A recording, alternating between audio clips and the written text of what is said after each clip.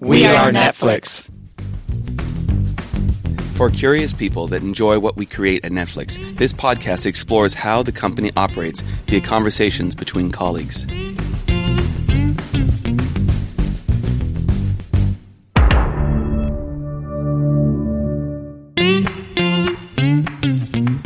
Mike Jones studied biochemistry at Berry College in Rome, Georgia, then received a Bachelor of Science in Marketing and Supply Chain Management from the College of Business Administration at the University of Tennessee, Knoxville. Has a long career including roles at ADP, Station, and AT&T, and Mike's first HR-related role was a technical recruiter at Google in Austin. Then moved on to a 3.5-year stint at Facebook, focusing on recruiting and for iOS engineers. And about 8 months ago, Mike joined Netflix as a technical recruiting researcher. Mike Jones, thanks for joining us. Thank you, of course. Happy to be here.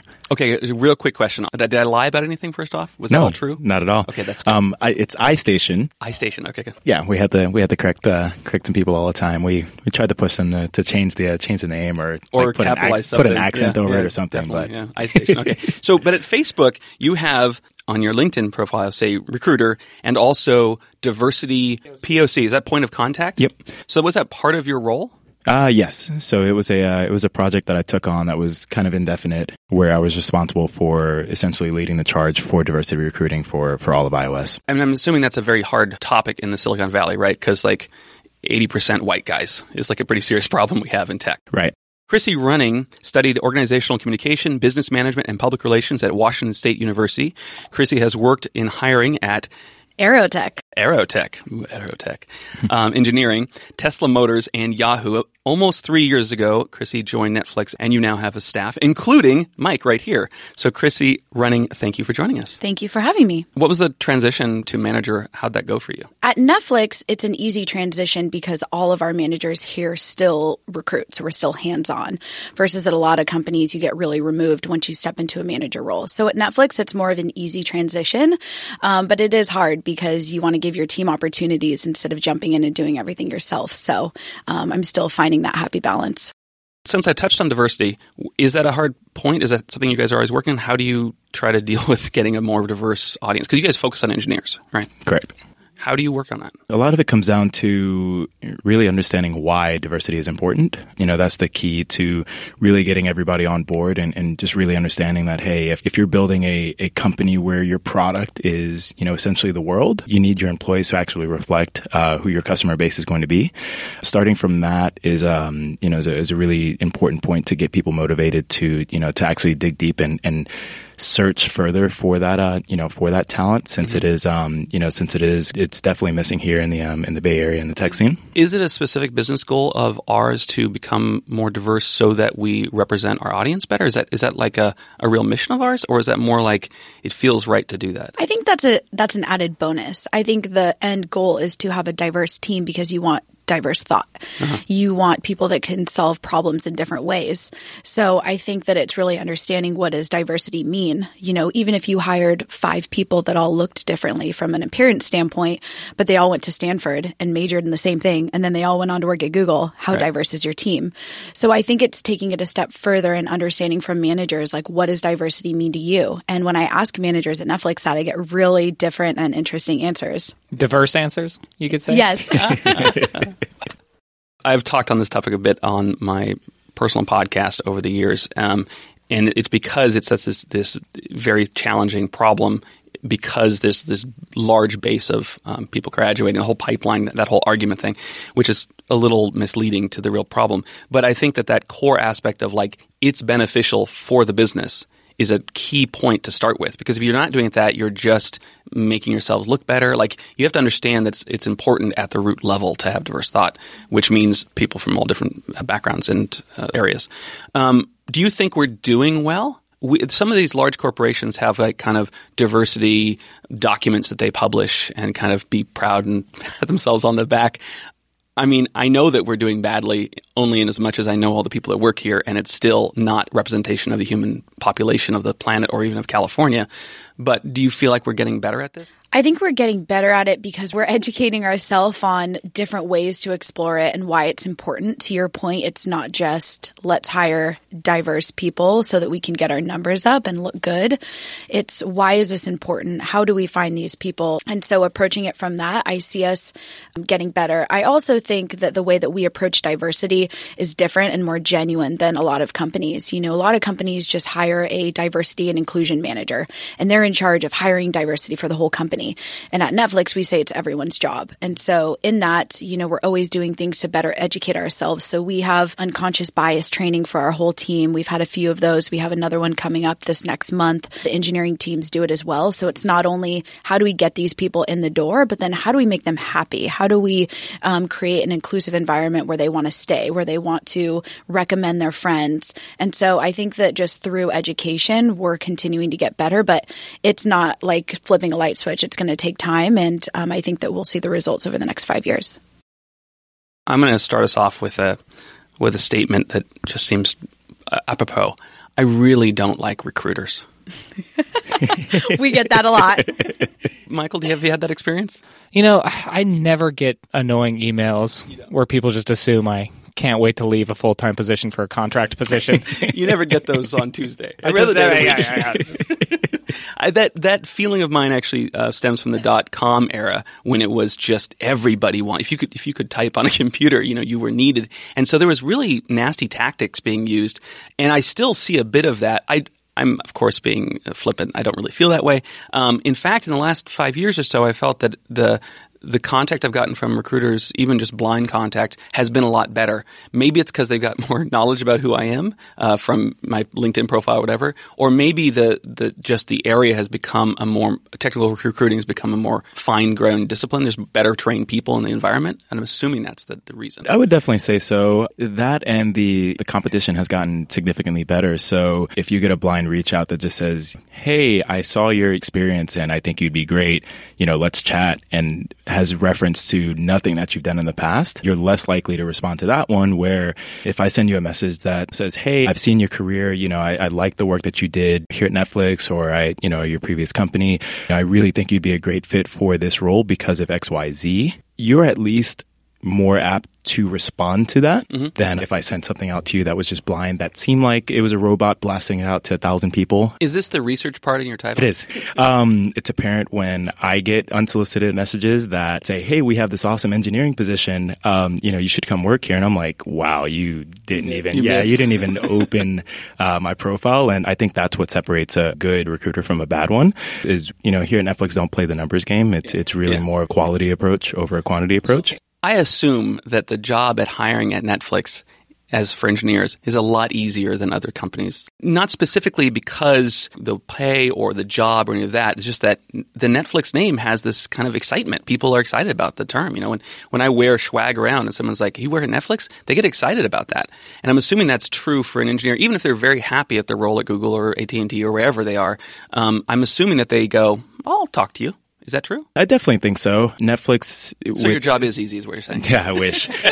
I would say it does make it a little easier, but it's still quite difficult, especially going up against some of our larger competitors. So I definitely wouldn't say it's easy by any means, but it kind of sparked this thing in people's minds like, hey, I haven't been reached out to anybody from Netflix, whereas, a larger company, you may have been reached out to by, 10 recruiters, talking about the same job. I get a lot of responses saying like, wow, it's nice to hear from somebody at Netflix, let's hop on a call and, I might not be interested, but, I'm interested to hear what you guys have going on and where the future is going to take you. Yeah. I would say it also depends on the type of engineer you're reaching out to. So if we're talking about video streaming, if we're talking about UI, I think that people are very interested. When we're talking about device-specific, more embedded software engineering roles, a lot of the time will get, wow, I didn't know that Netflix did so much work on different devices, and I didn't think about Netflix for, embedded game consoles or set-top boxes and that sort of thing. So I think in some regards, UI engineering, for example, has done a really great job of branding the work that they do. And so they've almost created like a community outside of Netflix. Yeah. And then I think on the other side of the house, in some of our teams, we still have work to do to explain to the world like what we do with devices and why it's so cool. So what's the pitch on embedded devices? What do you say? We're on hundreds of millions of devices. Depends on the type of engineer I'm talking to. Let's say you're talking to someone that does driver development for chips or something. I hope you're ready for this. What do you say in that realm? I'm just putting you on the spot. I'm Sure. high for that No, it's great. So I'll give you an example for Mike and I are working on a security role where we're looking for people who can essentially work with all the different partners. So when you think about the OEMs or all the people that build actual devices. So we're looking for an engineer who can actually review the code for these different partners for the products that they're building so that we can make sure that it's devices that are built in a way that will stream Netflix in a secure way. And so it's really awesome because these engineers are actually influencing the way that different devices are built down to the chip level. And when we're talking about devices, we're talking about TVs or things that act like TVs. Yes. This is a code base called NRDP, Netflix Ready Device Platform. It's kind of like an operating system that we build our app on, and we make a whole SDK for a manufacturer, like any TV manufacturer. I see an LG TV in front of me right now, like LG or Sony. We give them this big kit. They install it in their TV and get it running. And that whole process, of course, is a whole bunch of engineering they have to do, and we check it and make sure it works. And of course, when we get a unit from them, we help them all along the process. And then at some point, their system is ready and thumbs up and ready to go, and then we can deploy our app on their system, and that's how the Netflix icon shows up on your TV, effectively. So that whole process means that, if I've been working at a manufacturing company for a long time doing embedded chip design stuff, could be a very useful role at Netflix, engaging with those types of people at LG or whatever, and actually demoing it. If you walk around, you'll see a whole bunch of PCBs on standoffs, which are the next version of the greatest TV that's about to come out, which is kind of cool. So by the way, what is OEM? Yeah, you said I'm not. Original engineering equipment manufacturer. So the LG is the OEM. We got the Netflix brand, which helps sometimes, but will confuse somebody because it's like, you do that kind of stuff? So that's a bit of a barrier. But in general, I'm assuming that, especially if they're in the area, because of course all our engineering efforts are in Silicon Valley still. Do we have any any people in Los Angeles that are in development? Content engineering, right? The studio tech world. So that's a new thing because when I was here first came, no engineers down there. So there's a bit of that barrier, but we've got the great brand.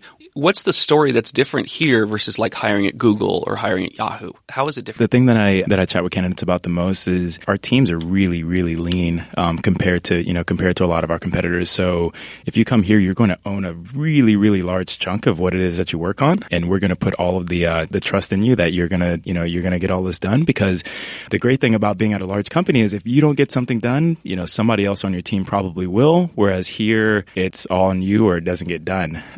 Someone having ownership or a lot more ownership over what it is that they're working on is a big pull for them. We got that on the last podcast with Jessica and Jordana. We really got a lot of that feeling that they had ownership. They actually led a project that was kind of started up and engineered focused. Very different than you'll see in a situation where there's 300 people working on the same thing. Right. Does that scare candidates? How often do people go, I don't want to be the sole cog in this machine? I haven't seen that just yet, but if so, that's probably a bad sign. So, or a good sign not to be here. Yeah. But I mean, even me personally, I came from a background where mobile recruiting is done by close to 100 recruiters, whereas here it's kind of myself and a recruiter working with me on the roles, and that's pretty much it. So even from that standpoint, the ownership that I have now over the entire process and the entire pipeline is night and day from what it was for me in the past. Well, is it scary for you? It was. Lynn, our director, kind of gave me a warning before coming in, and what'd she say? She told me, "Hey, Mike, look," and Lynn loves when I tell the story because she always happens to be over my shoulder when I'm telling it at a happy hour or something. But she told me, "Hey, Mike, you're going to come in here, we're going to pay you well, and you're probably going to work significantly harder." And I was like, you don't know what you're talking about. Like, I work pretty hard. And then got here in my first couple of weeks, I was like, all right, this is all you, Mike. Like, what progress have we had? Because there's no one else doing it, right. So you're the only one moving the needle. Yeah. So yeah, it was a big change. Harder or with more responsibility and ownership? I find the latter, right? I feel like my actual hours are kind of comparable to how I've always worked. I've always been kind of someone that got things done, but the actual ownership level of responsibility is a little different. So you feel more empowered, but also more responsible. Yeah, I think so. And you're going to have more impact, but also it kind of forces you to work a lot more efficiently to get the same job done or a larger job done in a similar amount of time. So working efficiently was one of my challenges starting off. Chrissy's nodding her head. That's not a good sign. She agrees. She agrees. That was your problem. Was that one of the 360 points that you mentioned? Yeah, right. And our notion of real-time feedback, that was something that was presented to me a number of times, and it really kind of helped me zero in on exactly where I was wasting time and where I could be more efficient with my time on a daily basis. So it definitely helped out. What was your big fears of coming here? Because you said you had some hesitation. I think just taking the leap. Taking the leap was pretty scary. I was pretty happy at Facebook. It was just the fear of the unknown, really, and being, and taking on the responsibility of something that, again, there's no one to fall back on. So your role specifically is like the 1 point person for iOS engineer hiring here, or is it mobile engineering? Mobile. Mobile. Okay, so it's bigger. Android as well. There's probably 5 managers that deal with that kind of role, and they're all talking to you saying, "I need this kind of people. I need QA, or I need engineers, whatever their need is," and you're having to field all this. I'm assuming that means a big part of your role is kind of building up a space of what's possible in the area, what people we already have contacts for. It's a lot of like collection of kind of relationships that we can then take advantage of, unfortunately, to say that way, correct, to then contact a person without being cold. Mm-hmm. So how do you foster getting that information and collecting? What does it look like from if I watched over your shoulder, what would you be doing? Sure. So a lot of it, comes down to just really figuring out, like if I come across a candidate and I see that they're connected with some of the team members here, reaching out to the team members and saying, hey, can you reach out to this person? So you're like looking at LinkedIn, find somebody, mm-hmm, and then you say, hey, they've got a connection with Michael. Let's see if Michael knows who this person is. That kind of thing. And then, hey, Michael, do you mind, if you do know this person and, you agree with, you agree that they should be here at Netflix, do you mind making an introduction, so that at least we can hop on the phone? Because obviously an introduction coming from you is much better than a completely cold reach out from me, as personalized as it may be. So I work with mobile all the time, right? That's my space. And I see really great people, not a lot of people leaving, a lot of work being done. Why do we need someone dedicated full-time to hire more engineers in mobile? What's the secret? What am I not getting? Am I about to lose my job? Right. Surprise. I think right now we're trying to do what every company is trying to do, or not every company, but a lot of the companies in the Bay Area, and that's we want to expand globally. And so in order to do that, a lot of people use mobile predominantly to listen to music, to watch movies and watch content. And so when we think about expanding globally, mobile is a huge, huge priority for us. It's also a really, really hard skill set to hire for because everyone else is hiring mobile, specifically Android, because around the world, a lot of people use Android. Right. But in the U.S., the Android team is not going to be happy with me. Don't you say it. Okay, I won't say it, but don't you say it. Michael picked up his Android device. What you're saying is in the U.S., it's the market with the highest saturation of iOS compared to Android. Other markets, normally Android leads rather than iOS. Right, which makes it difficult to find those Android engineers to do some of the global work that we're trying to do. Because they've got jobs. Yeah. And so I think for us, we don't have a ton of mobile hiring on the roadmap for this year, but our goal is to have a waiting list to get into Netflix. I mean, we want to brand ourselves and be the company that people think about when they say, where do I want to work next? So does that mean that when you're talking to people, kind of engaging with and learning about and such, you might go, oh, that's the person I want to talk to again in 6 months or a year. You might be thinking, hey, they'll probably join us in the next 5 years at some point. Is that the kind of thought process? Absolutely. And so to kind of go back to your initial question that was, what would it look like if I looked over your shoulder? A lot of our job is, getting to the warmest leads or candidates that are familiar with Netflix. So maybe they've attended an event. Maybe they've listened to a podcast. Maybe we've had dinner with them before. And so getting to those people first. And in fact, sometimes those conversations lead to an opportunistic hire. So Mike just hired someone on the Android team that we don't even have a job opening right now, but she came in, she killed it in the interview, and it was like, why would we not hire this person? Yeah. Did she accept the offer? She did. Okay, that's she good. did. So we high-fived around the office yesterday. Of course, in the world of mobile recruiting, there was an offer already on the table with some pressure coming down on her. So so it was definitely challenging, especially in the Android space. Was this platform Android or UI Android? UI. There's no manager for the UI team right now, right? Are you guys hiring that too? Yeah. Plug if you're an Android director. Yes. Please come talk to us. So I'm assuming like Sam Pan, who manages those teams in general kind of helped in the recruiting process at this. It was the hiring manager, right? Yeah. Well, I was just going to give a quick shout out to Mike too, because this candidate was already at offer stage with another company. I think she had actually verbally accepted another offer, and Netflix got her in, interviewed, and gave her an offer the same day while she was on site. So I think the difference between us and companies is we can really hustle for someone that we're excited about. Anytime I've transitioned jobs, it's always been kind of a surprise that it happened, and then all of a sudden I was in a new job. Like, it felt like that. And it feels like the better way to do that, of course, is to look at a lot of potentials at the same time. But of course, that takes more work and all that. So I can kind of get that space. Like, if I'm in the process where I'm going to leave where I currently am, I'm about to go somewhere else, if someone talks to me at that same time, a lot of those questions I already have answered. I'm decided to leave. So now it's really a discussion about where I want to go. So it seems like appropriate time to do that. Of course, that other company, there are people in your same roles trying to get that person. So there's a little bit of pressure there. How do you make sure that she made the right decision, Mike? So a lot of it fell on Sam and Bianca, who's the back-end recruiter. I think what helped us in this situation was taking more of the consultative approach and just saying, like, hey, we really want you to find what the best place for you is going to be. And if it's not Netflix, then that's okay. Is that genuine?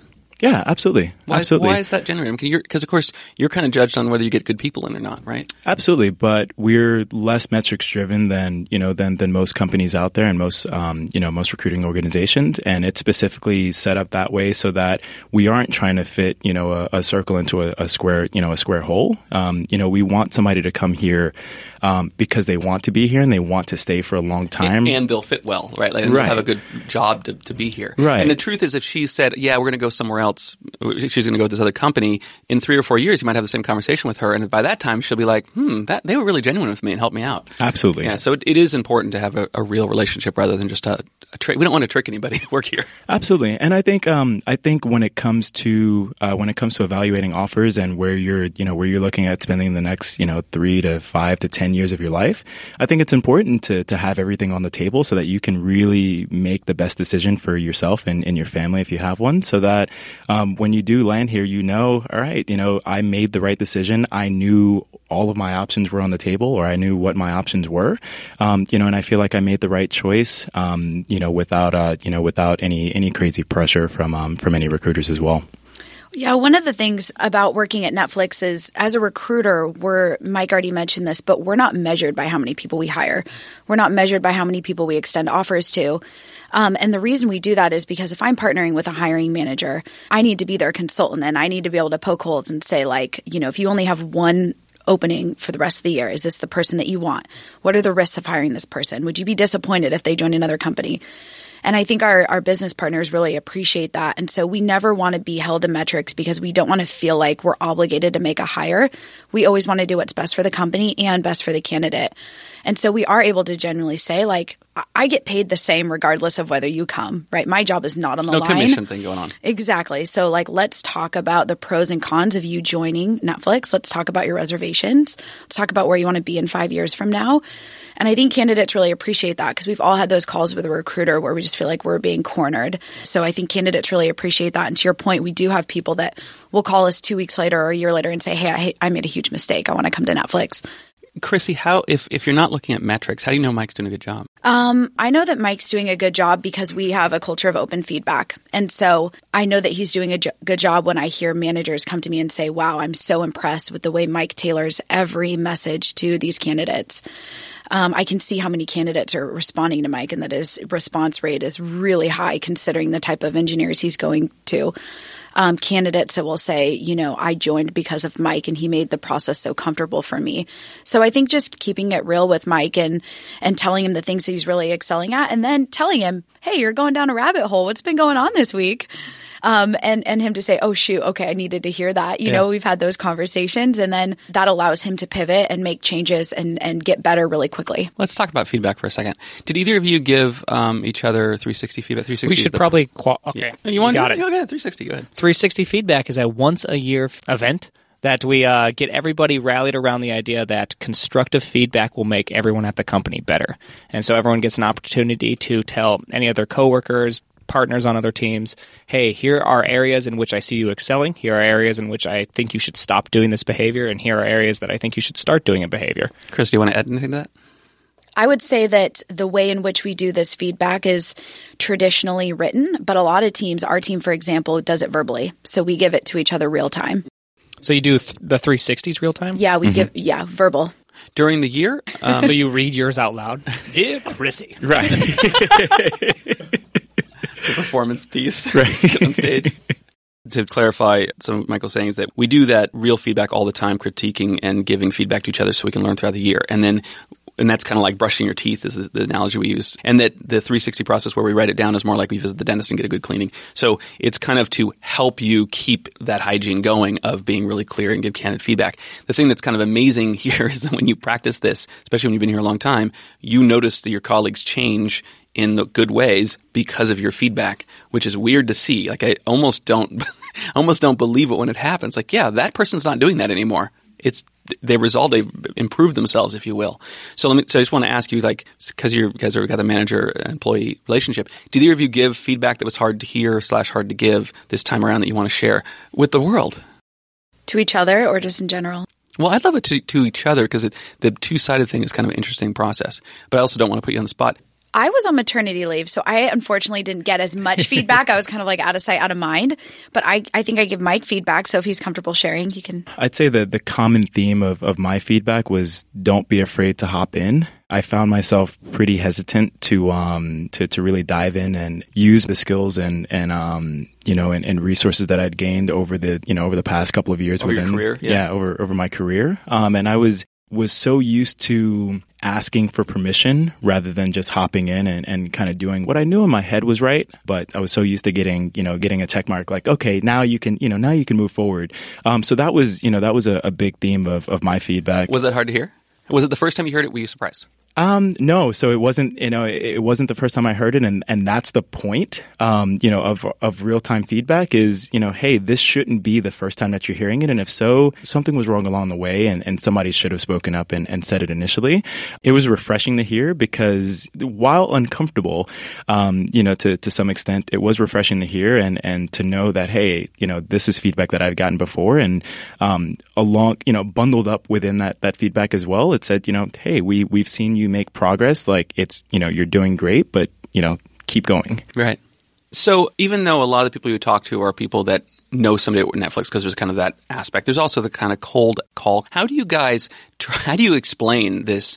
I think of Netflix, the way the Netflix business works is very different than most businesses. In general, this idea of freedom and responsibility and what that actually means inside that, how do you present that to people that don't know anything about the company? How do you start that dialogue?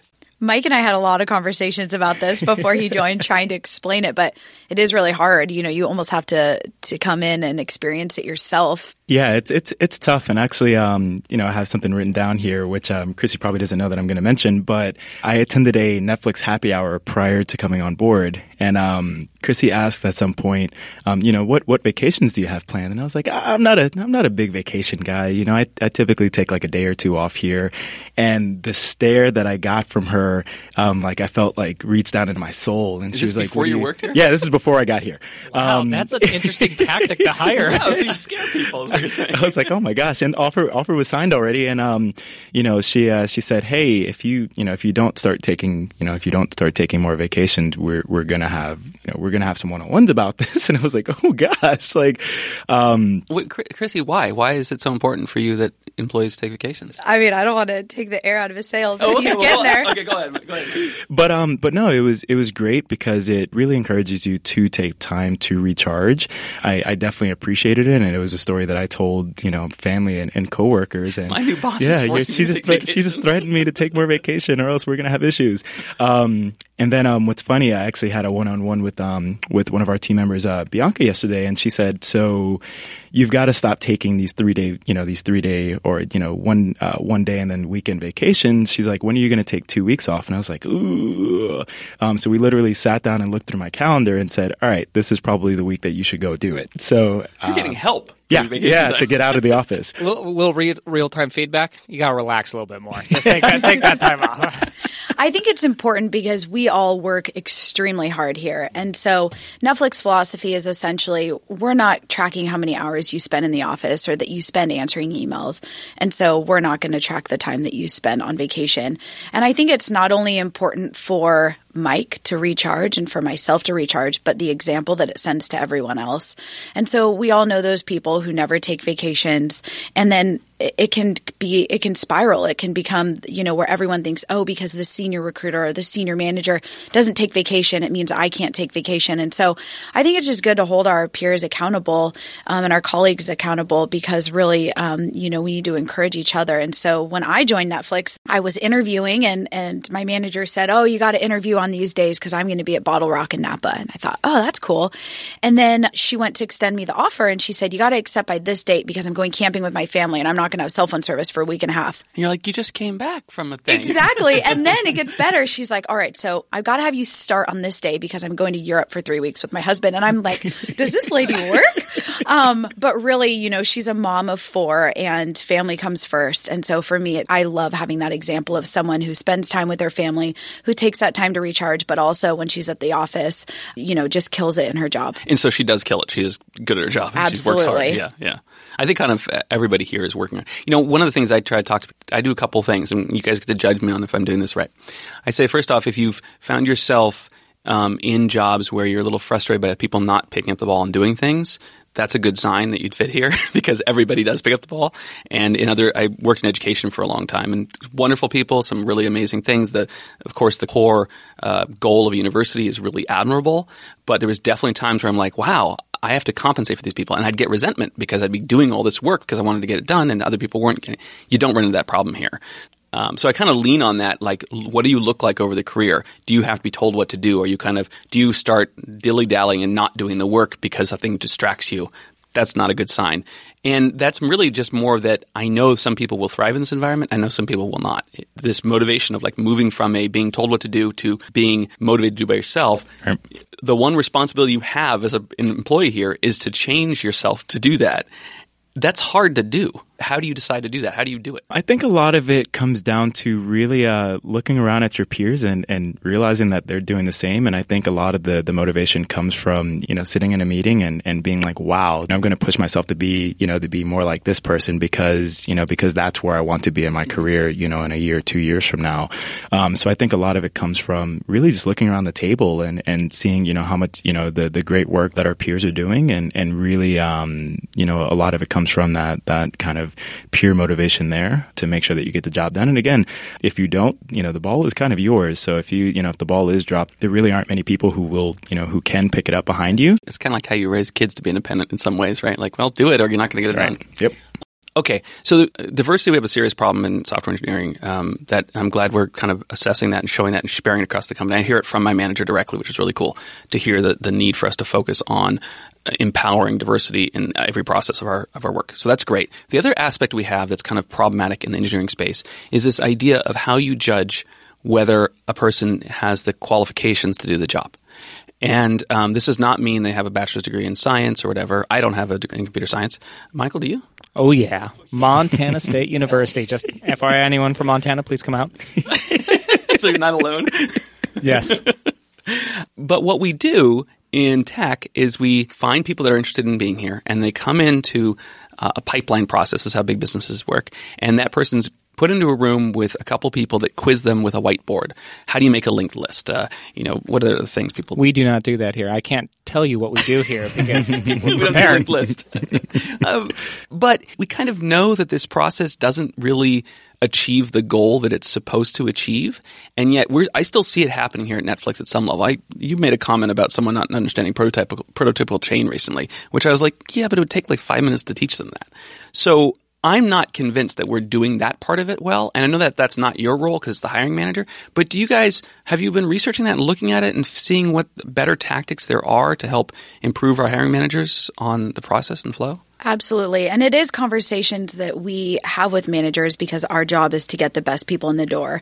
And part of that is how do we assess? Who are we assessing? Are we setting them up for success? So I think a common misconception in the industry is that you have to have those kind of gotcha questions, right? But that's not real life. In real life, you're given all of the context, you're given time, and then you execute. And so I think that taking a step back and approaching recruiting from that lens is like, so if we give these people the context going into it, what are the risks? Is this different from what their job would look like? And so just, I think, challenging managers to think that way.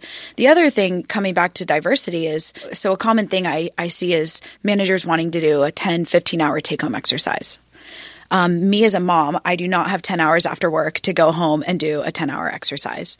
And so if you're expecting your candidates to do these exercises outside of an interview or these like take-home assignments, you may be only appealing to one side of the audience. Or, perhaps you have a man and a woman, they both do the exercise. The woman spends 3 hours that she has, the man spends 15, and therefore you get different outputs. So one solution to that is have them do an exercise on site.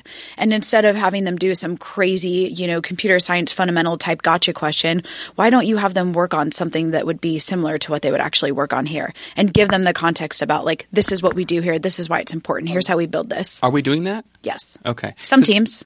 If we get rid of the take home, though, you're judging someone's technical skills potentially in maybe an hour or 2 hours. That's a very hard thing to do to get right. I feel like we probably are more selective than we need to from a technical perspective, because I came from a self-taught and I've had to learn a lot here, even though I'm a senior, was hired as a senior. So I'm curious, do you guys watch the process in the hiring flow? Do you take a look and do you sit in the meetings, the whiteboards? Do you do that kind of stuff? Not the on-site technical interviews, just because it would just go way over my head. Right. But with each candidate that comes in, we typically will do a debrief, with the entire team, and really just discuss how each interview went, and really dig down. And if we find out that, hey, if we're doing X and we're just seeing that 99% of the candidates aren't making it through, maybe we should take a step back and see, is this the right way to go about evaluating this talent, and can anybody pass it? It is really, it's a hard problem. I'm not saying it's an easy problem by any means. What about the aspect of when you find someone, you guys are like, oh, this person's amazing. Like, they're at Apple. They did some, iOS development Apple in the operating system, and they're being hired on the iOS team. It's like, that's a process. And then when they went through the whiteboarding, they failed and they're not getting hired. Do you ever see that problem and go, wait a second, let's reassess this. Let's hire them anyway. Any of that kind of thing? When that does happen, oftentimes they're coming from a large company and haven't had quite the ownership that we're looking for. So that's one thing is, there's 150 other people working on this one tiny piece of the pie. And when we are interviewing someone, the technical skills are important, yes, but it's also how do you work cross-functionally? How do you defend your ideas? How do you show up in meetings? How do you innovate? So all of those things could be reasons why these people would be disqualified. If it does really seem like a technical miss and this person had, let's say, worked at startups, had ownership, and it really should have been a slam dunk. I think that just talking to the manager and the team, like, where did we miss, right? Where do we think things went wrong here? And to your point, Lyle, I think asking the questions of, okay, they missed these few questions. How long would it take someone to learn this? Mm-hmm. What's the time that it would take to ramp? Because if this role is going to take us 6 or 7 months to hire on and find the right person, someone could ramp up in a month. Maybe it's worth the investment. Right. This person looks great in all other ways, so let's give them 3 months and it'll probably be fine. We talk about this a lot actually on our team. Do we? Okay. Because I'm not in the technical hiring on our team. Haven't been for a while. So what does it work like for OUI? One big thing is we emphasize communication as a large part, because being on OUI, we're not on any individual team. We are simply a team that has to integrate with all other teams. And so we're often a conduit for communication and not necessarily the most technically challenging problems. And so that makes things different. It makes it a little bit harder. So that means our algo portion of the interview is definitely not something that I've gotten at other places. It's definitely easier and harder at the exact same time. Our take home is now reduced. We tell people not to really spend more than 5 hours on it. You should be spending a little amount of time. It's about defending your ideas and how to extend it. We have live exercises of extending it. We're trying to alter it so that if someone comes in and they're technically competent and great at communication, they'll more likely achieve getting onto OUI than, say, if you're really, really awesome at algorithms. Like we recently had an interview where someone was really awesome at algorithms, but their communication wasn't quite quite par. Kind of thing, right? Yeah. Like if you ask them to make a linked list, they'll ask for single or double. Like they'll be just really, really on point, but communication may be lacking, and that is more of a concern for a team in which you're kind of dictating all these other teams' experiences. Right. It's interesting. We just completed hiring 2 people, so we're kind of you just went through that process. What was the miss factor? Like how many people came in for one of those positions versus how many we actually interviewed? So here's an interesting fact that the two people that we did hire, I did not interview, so maybe there's a little something there. Apparently I just say no. But, often I think any good company that you're trying to hire, quote unquote, all-stars, you're missing 100 out of a 1 is my assumption. It's not easy. If the analogy is sports teams, then only very few out of 1,000 actually ever get anywhere near there. And so I think that's somewhat similar here, but recruiting often filters out most of that. And so when they come on site, they're more likely for success at that point. Do we still use a sports team metaphor here? I think in our document we do a dream team. See, I ignore all sports, so I didn't know that. I think one thing that's important to highlight with our interview process, though, is that we don't strive for consensus. Yeah. And so a lot of times, hiring managers will say, thank you for your feedback. I'm going to take the bet. Yeah. Where it's very different from most companies where you get maybe an average score and that score either leads to a hire or a no hire. So I've seen it where most people on the interview panel were a no, and we still hire the people and they're great. Mm-hmm. And so ultimately, going back to, freedom and responsibility and what does that look like on a day-to-day basis at Netflix, hiring managers have the freedom to hire people that they believe are going to be successful, regardless of the feedback that they get from their team. It's important data points, but it's not the deciding factor. One of the things I recall doing in my interview processes afterwards when talking with the hiring manager, Maxine, I'd mention the process and where I went when it went okay and where it didn't, and also gave feedback to the team members that I met and who I thought kind of questioned that. And I think that I should talk to her about this, but I think I kind of led to her thinking, oh, he's thinking in a broader sense, not just about the job he's doing, he's thinking about the team as well. So like the qualities of just figuring out if a person's going to be there is pretty complex. Okay, so you touched on earlier that you guys look at bias training, implicit bias. And I want to talk a little bit about bias because the hiring process, of course, that's the fault to some degree, is if you go, well, I'm going to put this person in an engineering room and these people are going to study their ability to do something or they're going to interview them for an hour about how they feel. The biases of the people that are interviewing play a major part in this. So understanding your own implicit bias is critical to getting that out of the picture as much as possible, not that we really can. So is that something we do here? We do a lot of training on implicit bias? Can you explain it? I think it's really important just to we're never going to get rid of all of our biases, but the biggest part is really identifying it and understanding it and still being able to make the right decision with that in mind. Yeah, I've done the training and I know a lot of the engineering teams I support have done it as well. And so when you go through the training, it basically, you're having to make really quick decisions on this or that one, right or left. And so you do it as fast as you can. It presents you with your biases, and then the training is basically like, now that we know this, what do we do with it?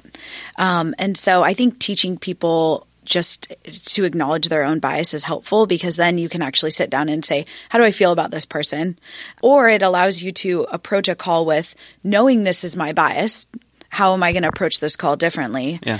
And so it's not perfect. I think interviewing is superficial the way it's set up, right? You're judging someone in a half day or an hour or 30 minutes, but trying to make the most of those conversations in a way that maybe highlights their experience differently than, just asking those standard questions.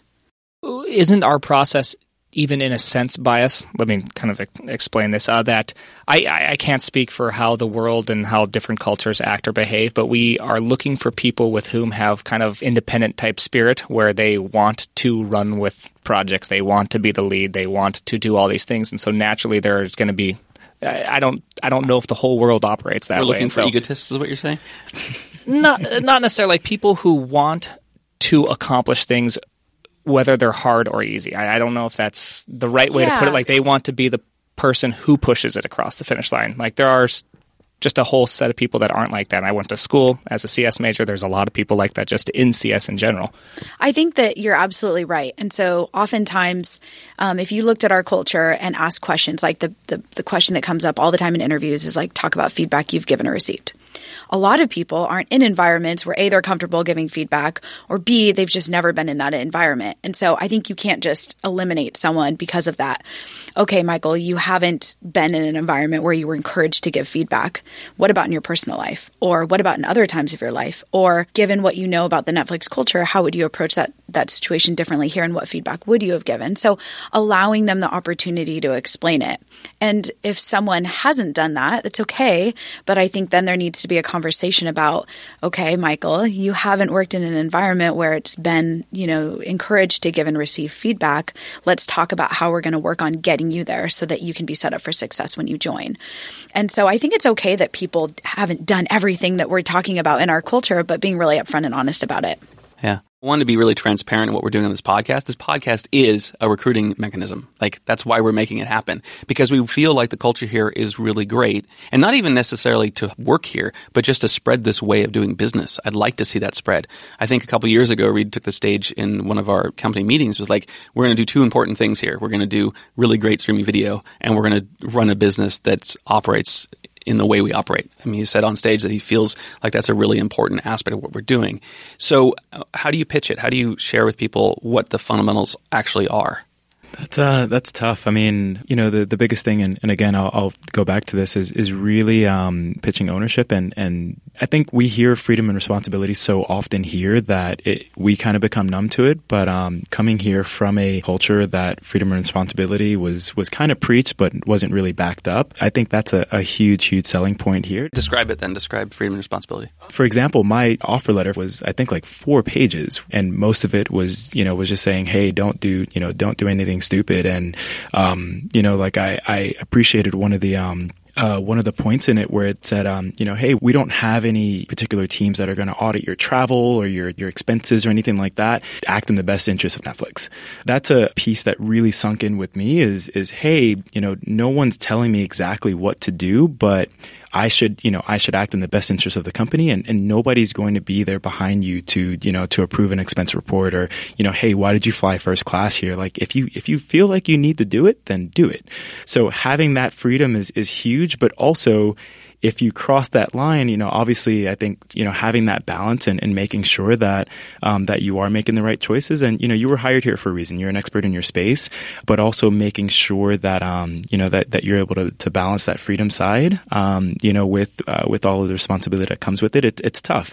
We always tell people we hire adults. You're going to come here, you're going to act like an adult, and, hey, I think one of the pieces in the culture memo says we don't have a dress code, but nobody's come to work naked yet.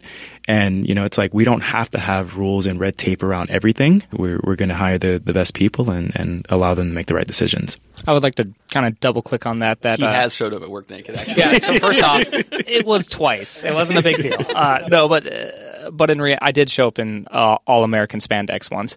I was really pumped up for the Olympics. But nonetheless, in every single interview, I virtually say the exact same thing, which is the best way I think to describe Netflix culture is with the expense policy.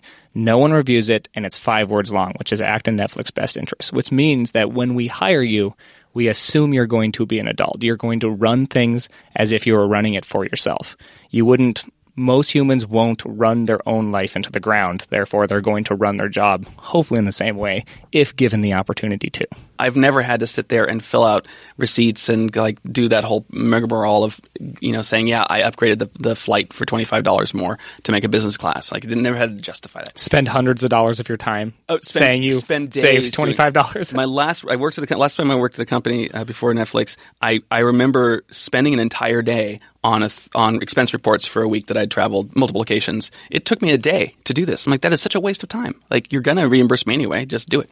So it's nice to not have that here. Okay, any closing remarks from you guys? Chrissy hasn't given her. Yeah, I can give mine. I think one of the things, how I pitch the culture is your work will speak for itself. So at a lot of companies, they have levels, they have performance reviews. It can feel like you have to rub shoulders with the right people to get the job you want. In fact, this is a lot of what Mike and I talked about when I was hiring him. It's come in, do great work, and it will be recognized. And so I love that I can look around at our team and see people who have gotten promoted in 6 months of working at Netflix, or one of my colleagues got promoted when they were out on parental leave. And you can just see that people are having success. You don't have to stay here for X amount of years. You don't have to get certain amount of marks on your performance review. You don't have to jump from one level to the next. It really is that the best people will be in the best jobs. Yeah. You guys must also have the problem of you're competing with Google and Facebook and all that. All those guys offer stock options as part of the hiring incentive. We don't do that. We have a stock option thing that you can actually buy into. We give a little bit, 5% of the salary on top. Very standard. All this is very standard across the entire company. Is it hard for you guys to try to hire somebody where, well, yeah, but if I work there and XY company does really well, I'm going to make a lot more money? They're both shaking their heads Yeah, now. I haven't come across it very, very much, and the reason is, in those instances, I mean, you're also handcuffed to stay there for X amount of time before receiving any of that money. Where we're gonna, Netflix is going to tell you, hey, we're going to give you this money up front, and if you want to go buy a boat, then go buy a boat. If you want to go invest it, then go invest it. Going back to the whole freedom and responsibility thing, we're going to give you everything up front, and we're not going to force you to stay for X amount of time before getting 100% of your money. We're going to give you 100% of your money up front and let you do what you like to do with it. Are the salaries, if you look over like a 3-year average of someone working at Google doing the same engineering process here as doing here, is the salary about comparable? If you look at that stock options and all medical and all that and try to neutralize them, are they about the same? Yeah, and that's a great question. It is because, Lyle, maybe you got hired at a certain salary or compensation, we're collecting data points from the industry to then always determine your personal top of market. Part of Mike and I's job is to understand what does a senior software engineer make at the Facebooks or the Googles or et cetera, when you take into consideration their base bonus and their equity that's vesting over, an annualized amount of time. And so we take that into consideration and pay our engineers, to Mike's point, in one big base salary. So the salary looks really big compared to the salaries of other companies because there's other compensation there. Correct. With the idea of that, hey, we're not going to pay you a bonus. We want you working hard all of the time, not just doing that push to get that extra bonus. Not incentivizing you for having more people come in the door for hiring. Right? Exactly. Like not that kind of crazy incentives. Yeah. So just massive salaries. One way to put it. I'm assuming that normally is a real feather in the cap when you're trying to hire someone, right? You help make the final offer, right? Yes. It is, but that's why we save it for kind of that final conversation. We want people to come here because of the job and because of the company and because the people they'll be working with, the product, not because of that dollar amount. Right, and because that job's going to fit them. I think it's really important to understand that not everybody's going to fit here. You've got to be, like you said, kind of like what Michael was saying earlier, kind of that person that gets things done, likes to have ownership, likes to move forward and active. Exactly. It's crucial that kind of person come here that we don't. And that's, I think, the biggest part of your job is to make sure that we don't get someone that's going to is always going to ask what to do. No offense. See? But also, can really run forward and be empowered to do that and also change a bit over time and grow. And that's a lot of the time why we hold back that number until we know someone really wants to work here. And that can feel scary for engineers of, what do you mean? You're asking me if I want to work here? Well, I don't know what it's going to pay. And so, hey, take money off the table. We say we pay top of market. If you believe everything that you've read about our culture, do you want to be here at the end of the day? Yeah. That's the more important question at some point. So does that mean they have to verbally accept before you'll tell them what their offer is? In a lot of cases, yes. Not every case, I think if someone's moving from across the country and they don't, they're still trying to understand how their compensation is comparable to the Bay Area and they're moving their whole family, of course, that's a conversation that we're going to have before they sign an ink. But in most cases, Michael, yes, we're saying, hey, the job is yours if you want it. We have a lot of data on our end to indicate what top of market is. If you have any data that is helpful, please share it with us because this is like a two-way thing. And that's what it'll look like if you work at Netflix is, you're giving your manager data to that you have about what your industry is paying. To as much as your managers will say, go ahead and interview other places if you don't want to learn about what kind of offering they can give you so we know more about it. Absolutely. But yeah, I'll say to candidates, the job is yours. So money off the table. Do you want this job? And of course, you communicate with no two candidates the same. So you communicate it in different ways. But essentially, yes, I would say 80 to 90% of the time we're asking candidates to accept before they have an offer. Mike, that was your experience, right? Yeah, it was. I didn't get any numbers in my offer until essentially the very last call. And I think the reason why was just because I was still on the fence. And I really appreciated, my recruiter, Elena, really just digging in and really trying to figure out, do you want to be here? Mm-hmm. Are you absolutely sure that you want to be here? We're going to pay you well. You're going to make great money, but we don't want that to be a reason why you come here. Yeah. It's an important thing. Did you miss some stuff at Facebook? Obviously, I have quite a few friends over there, and having an amusement park of a campus was nice as well. But I feel like my work here at Netflix is a lot more fulfilling. So you made the right decision, is what you're saying. Absolutely. And the thing is, I think a lot of that came out during the recruiting process as well, to make sure that I was 100% sure and that I wasn't running from Facebook, that I was coming to Netflix instead. Because if I'm running from Facebook, then that's probably a red flag, where it's like, all right, he's going to come here, and then if something doesn't go well, then he's going to jump ship again. All of that recruiting time was wasted if that's the case. So I think that's why we dig so deeply into, really understanding, do you want to be here? Like, with everything else off to the table, do you want to be here, and are you going to enjoy the job? And, when times get rough, are you going to jump ship, or, are you going to stay on board and really try to ride this thing out? Yeah. Thank you, Christy, and thank you, Mike, for joining us today. And Michael, was there any closing words you had for us today? I really wanted to make a pun, but I just did not accomplish That's not it. how you lead into it. No, I'm now. going. This is a culture of honesty, Lyle. So I am being honest here. All right, this is candid moment into my life as a failure, which is I was going to make a joke about how you guys are just so talented. Yeah, it was pretty In talent. Yeah, I see. Yeah, but I just couldn't work it in. I felt like I was like Dave Chappelle. I write my jokes backwards. I start with the punchline and then I work backwards. But I'm not like Dave Chappelle. This is why I don't get paid the big bucks. I am holding a microphone like Dave Chappelle, but that is it. Mike, I feel so bad that I looked into your soul. I swear she did. After a couple of drinks at that, I was like, Well, and then poor guy, he joins and he's like, hey, I'm taking a trip to Thailand. Is that okay? And I'm like, yeah, that's awesome. How long are you going for? He's like, the weekend. And I'm like, no. I was like, Why are you going to Thailand for the weekend? That's insane. oh my gosh. Did you get him to like extend smuggling drugs at that point? That was just insane to do just a 2-day trip. That's Michael, that's the reason. That's got to be the reason you only go for you can't go to Thailand for 2 days. it Like, a doesn't wedding even or make any sense. was that? No, it was just a really last minute trip. We booked the flights Wednesday, flew out, I think the next day, Thursday. Did a solid 4 days in Thailand, had it jam packed, and by the last day we were like, all right, we're ready. Like, we've done so much, we're ready to go. But everybody's told me that's nowhere near enough time to really enjoy. So now you have to go back. Oh, darn. Yeah, shoot. Hey, maybe you can take it off on Wednesday this time. Get a full 5 days. 25% increase. Did we go over what made sense to go over in this? yeah. No, that was good. I think so. Okay, good. Yeah, it was really good. Do you like this format of you guys not having any idea what's about to happen, and then because Amir was just like, "Do you have any questions planned? Do you they want to know if they're like a set of canned questions?" I was like, "Only tell them that they have to have some sort of culture moment in mind." Was your culture moment when I stared in your soul? Oh yes, absolutely. Oh my gosh. Chrissy running. Take more I'm going to have vacation. such a hard time recruiting for my own team now. You're gonna have to change your Twitter handle to laser eyes.